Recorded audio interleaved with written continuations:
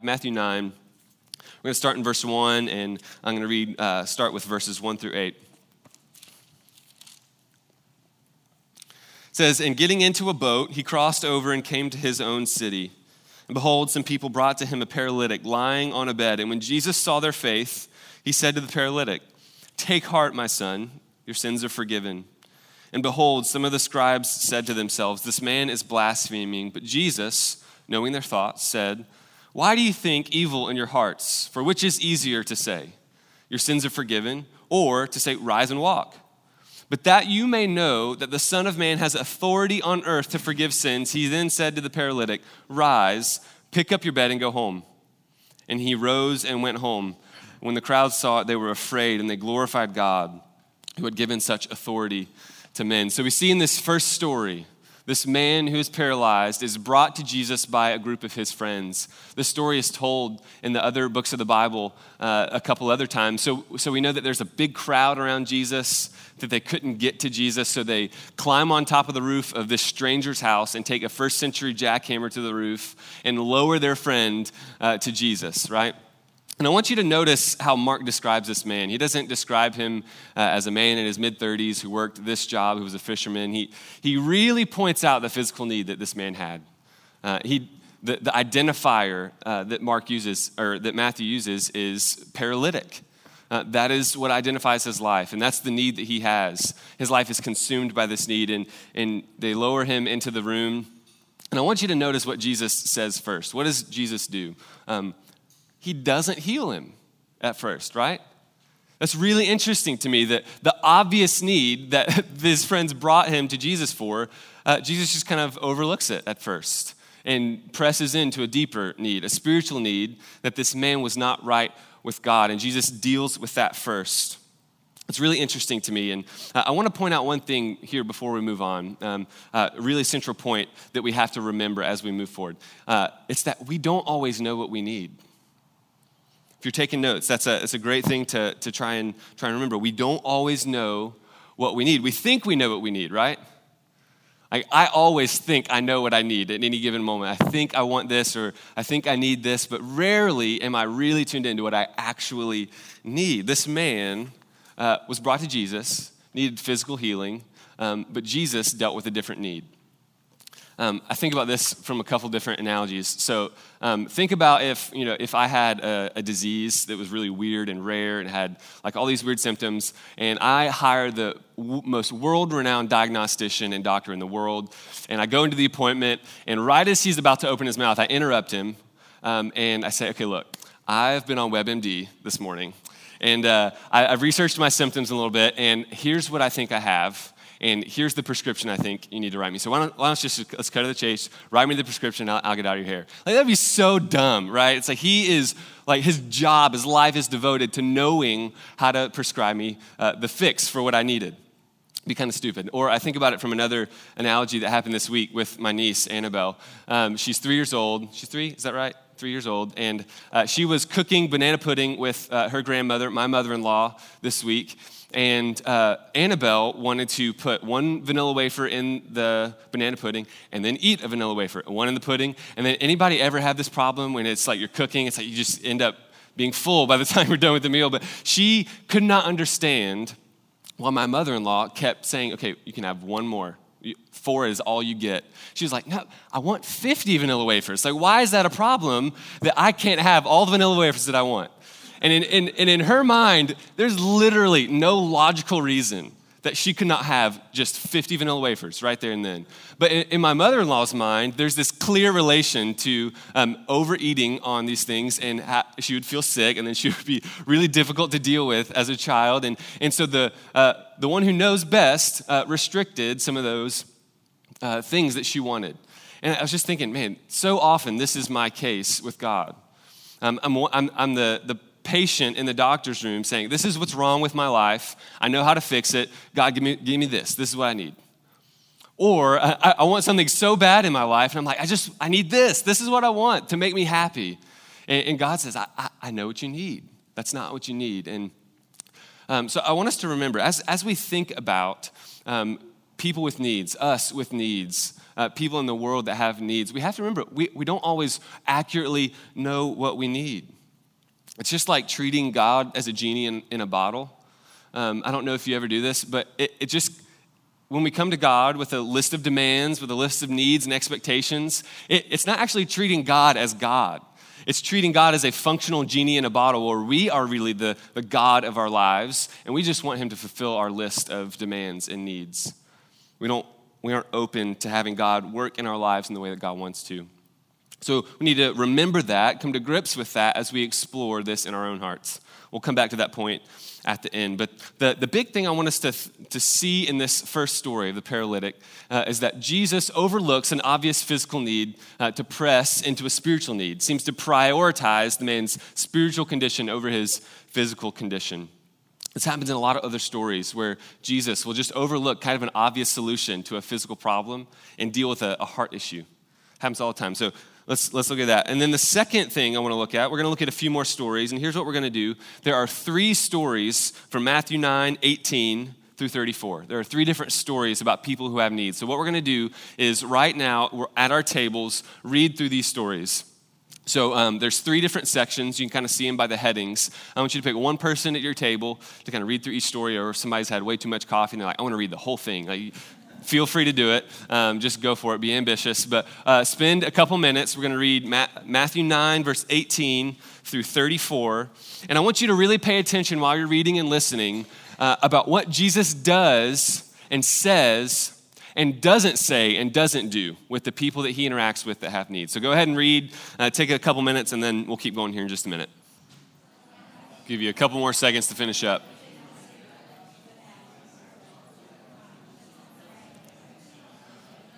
All right, so let's bring it back in. Hopefully you had a chance to finish up. So what do we notice? What do we see about these 5 people that are brought to Jesus in these 3 different instances and how Jesus interacts with them, and maybe how it contrasts to the first story that we looked at? We don't see any sermons, do we? We don't see Jesus overlook some of these things and press on to a different need. We don't even see any sort of spiritual guidance or spiritual nugget that Jesus wants to impart in order for them to be healed. Jesus only references their faith in 2 of the stories, and the other ones, it seems like Jesus just kind of takes care of the need. This is really interesting to me, that in these stories, on the other hand, Jesus seems to just deal with the need without any context of spiritual help. So I think this is really interesting that we keep going. I'm going to read 2 more verses for you. You can follow along in chapter 9, 35, and 36. And this will kind of summarize what we're trying to look at. It says, and Jesus went throughout all the cities and villages, teaching in their synagogues and proclaiming the gospel of the kingdom and healing every disease and affliction. So Jesus did all of it, right? He went into the synagogues and he taught on mountainsides, and he healed the sick, and he created food out of nowhere, and he did all these things. He delivered people from physical oppression and from spiritual oppression. And what we're going to see, and I think what I want us to see today, is that Jesus dealt with people's needs holistically. Jesus saw people as holistic people. Normally, we get the idea that Jesus cares about our spiritual lives, right? That's kind of a given. We talk about that every week. Most of our songs that we sing about God and what God wants for us are all about spiritual things, right? And certainly that is one of the most central parts of what we do, that Jesus died for us and made us right with God so that we could be forgiven. Like, this is a central part of what we believe. But Jesus also really, really cared about the physical condition, the physical needs of people that he encountered. So here's the reality that I think that Jesus portrays for us, that all of a person's needs are fused together. I'll explore this truth for a moment. All of a person's needs are fused together. So let's think about this from the opposite. Let's think about if we said all of a person's needs are separate. So what if we said only the spiritual side is important? Only the spiritual things about God, those are the things we really need to go after, and the other stuff just doesn't really matter. I think when we do that, we often build a barrier with people to actually meeting that spiritual need in the first place. So the book of James talks about this. James was an early church leader, and he wrote a letter to the early church. He says in chapter 2, verse 16, he says, "If one of you says, 'Go in peace, be warm and be filled,' without giving him the things needed for the body, what good is that? The love of God is not in that person." So he's kind of saying, in other words, you can't just overlook someone's physical need because you're too concerned with meeting a spiritual or emotional or relational need. You have to deal with the needs. I grew up in a church where this was pretty common. Physical help was only a means to an end for the real good thing of like telling people about Jesus, which is obviously good, but it was always just this like, it's kind of a waste of time and money unless it accomplishes a deeper spiritual goal. I think when we take this view, when we see physical needs or other needs in a person's lives as just a means to an end, it makes the gospel, the message of Jesus, only an idea. It's all up in the clouds. It's only an abstract belief that, okay, I believe that intellectually, but it doesn't really affect our everyday lives in other ways. The gospel is still just a message about how to receive eternal life, and the meals and the help and the care and the clothes and the community service projects are just ways of gathering an audience for a deeper need. And I think so when we focus on just a spiritual need, there's some dangerous things that can happen. We build barriers to meeting that need in the first place, and it also makes the gospel out just kind of one-sided and only ideological. So that's one side. What if we went the other way and swung the pendulum all to the physical need side without any other help? So when all we do is meet non-spiritual needs, I think we also run into some danger. So in Mark 8, Jesus says, "What good is it to gain the whole world but lose your soul?" A lot of us have heard this question before that Jesus asked. What good is it to gain the whole world but lose your soul? In other words, what good is it to have all your physical needs and wants and desires in the world met, but to have a soul that is disconnected from God for eternity? Saying that's totally useless. So I often fall into this category as well. Many of us, myself included, I'm very willing sometimes to help someone maybe that's experiencing homelessness, to relate to somebody who might be feeling outcast, or even just to be a friend to someone who doesn't yet know Jesus, just to be a friend to them. I'm very willing to do those things, but man, sometimes I just lack the courage to take the next step in sharing my experience with Jesus. And there's this side of me that just only wants to take care of other needs that don't have to do with Jesus, and I get scared and cowardly, and I don't want to deal or care with their spiritual need. I think this practice of only meeting non-spiritual needs is not what Jesus portrayed for us either. So I think the solution, the far better way to do this, is to imitate Jesus. If we want to be everyday disciples of Jesus in every way, how do we imitate the ways of Jesus? I think we view people as both physical and spiritual and relational and emotional, whole beings, holistic people that have holistic needs. Isn't it crazy to think about the fact that every person that Jesus healed died? Or every person that Jesus gave a meal to, like feeding the 5,000, all those people got hungry for dinner. Like, isn't that kind of crazy to think about? Like, why would Jesus waste his time doing all these physical miracles if they were just temporary? I think firstly, like we saw in verse 36, that Jesus had compassion. He loved the people. His love compelled him to do those things. But I think also he saw that their needs were connected, that their physical need in life was connected to their spiritual need for him, and that often those things worked hand in hand. So I don't believe there's such a thing as helping someone physically and neglecting their spiritual needs completely, or vice versa. We want to imitate Jesus, to see people's needs as fused together. So if that's true, I want to look at two observations to kind of bring this down to the ground. Two observations if you're taking notes. So the first one is personal. It's about us individually. The second one is kind of what Jesus wants to use this for. So the first one, observation number one, Jesus wants to restore each of us holistically, but that doesn't always happen the way we think it will. I think that's an observation that I see from these truths that we're working out. Jesus wants to restore and heal us personally. He wants to do that holistically, but that doesn't always happen the way we think it should. So we've seen today that God cares about our spiritual hearts, right? He wants to be in a relationship, this love relationship with us. That's a deep care of God to have that relationship with his creation, but we don't always understand when and how and God works in these ways. And I think the important thing to keep in mind here is our posture. We have to keep in mind our posture, because like we said earlier, we don't know what we need. So I was talking with my brother-in-law Luke this week about how dangerous it is to have unrealistic expectations and how often that just leads to disappointment. Do you ever find yourself in that position where you expect something of someone or something or an experience, and it doesn't live up to it, so you're disappointed? That's kind of a rhythm that I sometimes find myself in. And I think this is the same way with God. When we expect things from God that God has never promised, we only leave disappointed and angry and frustrated with God because he didn't give us those things, when God has never promised them in the first place. So we might feel entitled to a job or a relationship or to be delivered out of a particular suffering or difficult life experience, when God has never promised that those things would absolutely be realities. God has never promised ease of life and comfort just all the way through life. He's never promised that, but he has promised his presence no matter what we go through. God has never promised physical healing every single time, but God still does physically heal. God has never promised financial affluence, but God has promised to provide for our needs. So what do we do if there's this paradox of a God who wants to heal and restore us in a holistic way, but we don't really understand how God works sometimes? What do? I think we come to God. We come to Jesus just like all the people in this story did. That's what we do. We come to Jesus with our needs, with our wants, with our desires, and we express them in humility.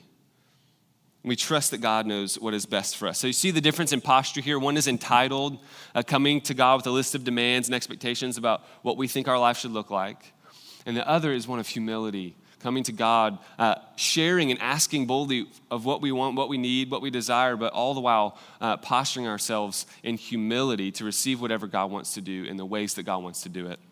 I think we see this really clearly in Jesus in the Garden of Gethsemane before he's crucified, when he says, God, please take this cup from me.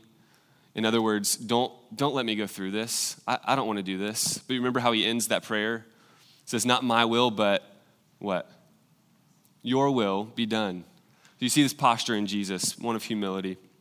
So that's the observation number one, that Jesus wants to restore us, each of us, holistically, but it doesn't always happen how we think it will, so we come to him in humility. So the second observation is kind of what God wants to do with us, what God wants to do through us, and that's this. Jesus wants to use us to meet the needs of others. That's the second observation we'll look at. Jesus wants to use us to meet the needs of others. So I love in the next chapter of Matthew, Jesus sends out his 12 disciples and apostles to go do the same things that he's been doing. So listen to this in chapter 10. It says, and Jesus sent them out and proclaim as you go. So there's proclamation, there's speaking. The kingdom of heaven is at hand. Heal the sick, raise the dead, cleanse lepers, and cast out demons. So Jesus is inviting his disciples to do the exact same thing that he had been doing, to take care of people holistically. Preach the gospel, proclaim the kingdom, heal the sick, provide for the needy. And I think we see that as something that Jesus is calling us to do as well. So we looked at about a month ago how the church, the people of God, the people who believe in Jesus are called the body of Christ. So now that Jesus has gone, Jesus has ascended back to heaven, God has put his Holy Spirit inside of us that believe, and now we are the physical body of Jesus on the earth. That's what the Bible teaches us. So in the same way that while Jesus was on the earth, he was constantly seeking to meet people's needs spiritually, physically, relationally, emotionally. Jesus was holistic in his care for people. In the same way, we are now the body of Jesus in the world, moving and acting and participating with God to be the conduit of that healing to the world. That's what God is calling us to be. That is the gospel, what God is calling us to live out. So taking care of people physically, whether it's taking care of the sick, caring for those that have illnesses, whether it's praying for people that are sick, loving and caring for financially and relationally those that are experiencing homelessness, whatever it is, that is the gospel. That is what Jesus did. And in the same way, when we care for spiritual needs, when we encourage each other, when we love on each other and encourage each other in God, that is also part of what God is calling us to do. It's not just one or the other. It's not either extreme, it's both. So as a church, we try and do this. We are not perfect at this, but if you remember, if y'all were with us on the week after Easter, remember we canceled our worship gatherings. We went out into the city. We said, okay, we want to love people holistically. So we're going to do prayer walks across our community. We're going to pray and try and care for spiritual need. And then we're also going to paint in the school up here at Aiken Elementary. We're going to try and take care of some physical needs they have, stocking their food pantry. We're going to provide a relational place for families to have fun and connect with their kids. Like we're trying to take care of needs.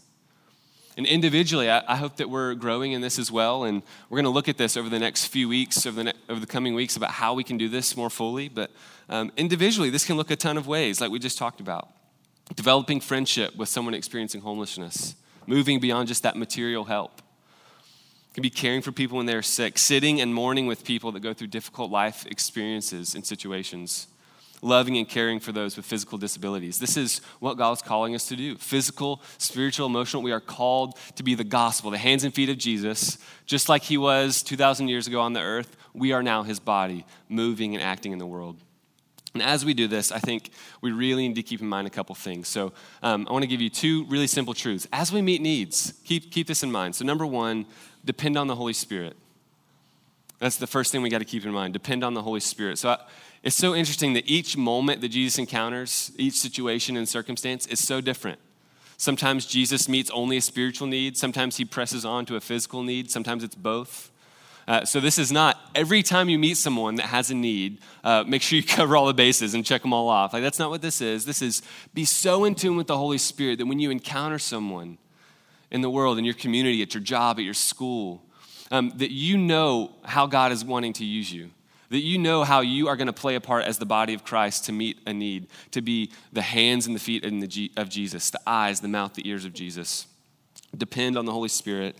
And the second thing is that we have to remember we are not superior. Sometimes I have the mindset that I'm privileged. Like I'm a white dude in Nashville, Tennessee, living in Brentwood. Like I kind of see the world through those eyes, and that's so dangerous for me. I'm not superior to anyone who has a different need than I might have need. And I think that's really important for us in this context. We really have to remember this.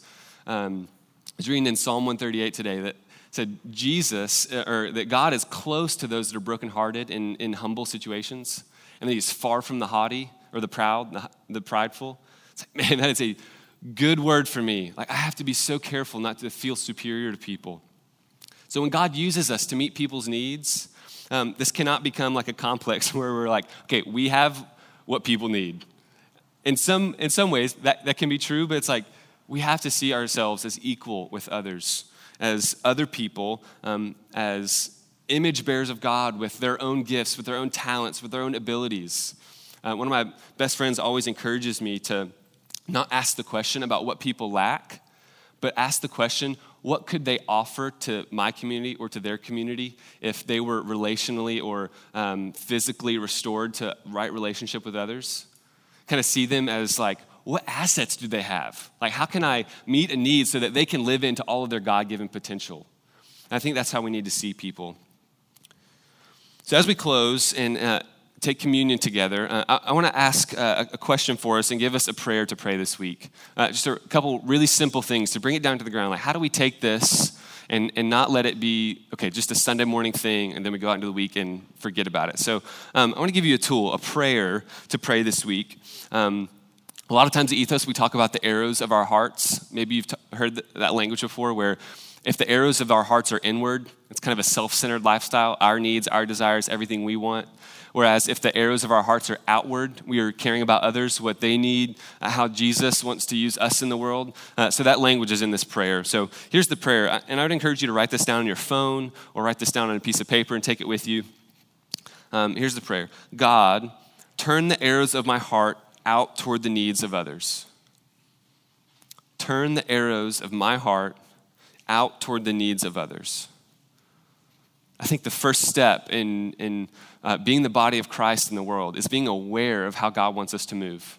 I think the best way to be aware is just to pray for God to open our eyes. God, would you turn the arrows of my heart outwards towards the world? So set a reminder on your phone, write it on a sticky note and put it on your bathroom mirror or on your dashboard in your car. let's, as a church, as a family this week, really pray that God would just turn our eyes outwards, turn the arrows of our heart outwards towards the world. As we go into communion, there's communion on the tables, and in just a moment, we're going to give you the opportunity to take 5 or 8 minutes just to discuss what God is doing in your hearts, to take communion, remember who God is, remember what God has done through Jesus. And if you need a question to talk about, I would encourage you to ask this question to your table. What are the spiritual and physical needs in my community? How can I take a step in meeting those needs? What are the spiritual and physical needs in my community, the areas that I go, my job, my friend group? What are the needs, and how can I take a step in meeting those needs? And if there aren't needs, maybe I'm not around the right people. Maybe I'm not around the people that Jesus hung out with a lot. So I would encourage you to in our time of communion, to wrestle with that question or to talk about something else that God is stirring in your heart. If you want to be talked or if you want to talk with or pray with someone, Soloway will be in the back. He would love to just pray with you or talk about what God's doing on your heart. Feel free to grab communion if you want to and go outside in the muggy weather. If you want to, go out on the porch and pray or talk with someone that you came with. But we're going to spend about 5 or 8 minutes just talking, and then Jared's going to come up, and at that time, he's going to lead us in 2 more songs of worship, and we'll ask y'all to stand up and sing with us. And if you're not finished with your conversation, you can go outside, you can keep talking, that's fine, but we'll kind of close out our worship gathering with 2 songs of worship. We'd love for y'all to join us in that. So let me pray for us, and then we will take some time in communion. God, we really want to imitate you in every single way. I don't always believe this, but I want to believe this more fully, that living like Jesus is the most fulfilling and exciting and satisfying life that I could ever live. And I pray that for all of us in the room that you would help us to grasp that, to believe that truth. You would push us today, God, in the ways that not only that we can open our lives up to you, to meeting our needs, but to being open to you doing that in the ways that you want to do it, but also to being pushed to have eyes and ears that are pointed outward towards the world, that our hearts would be consumed with being your body, your hands and your feet, and speaking and encouraging and meeting needs in the world and in our communities. God, this week, would you open our eyes to the ways that we can be your body in the world? We love you, Jesus, and we ask that you would just be so present in this time as we talk. Holy Spirit, would you convict and challenge and move us? We love you, God. We ask this for your name. Amen.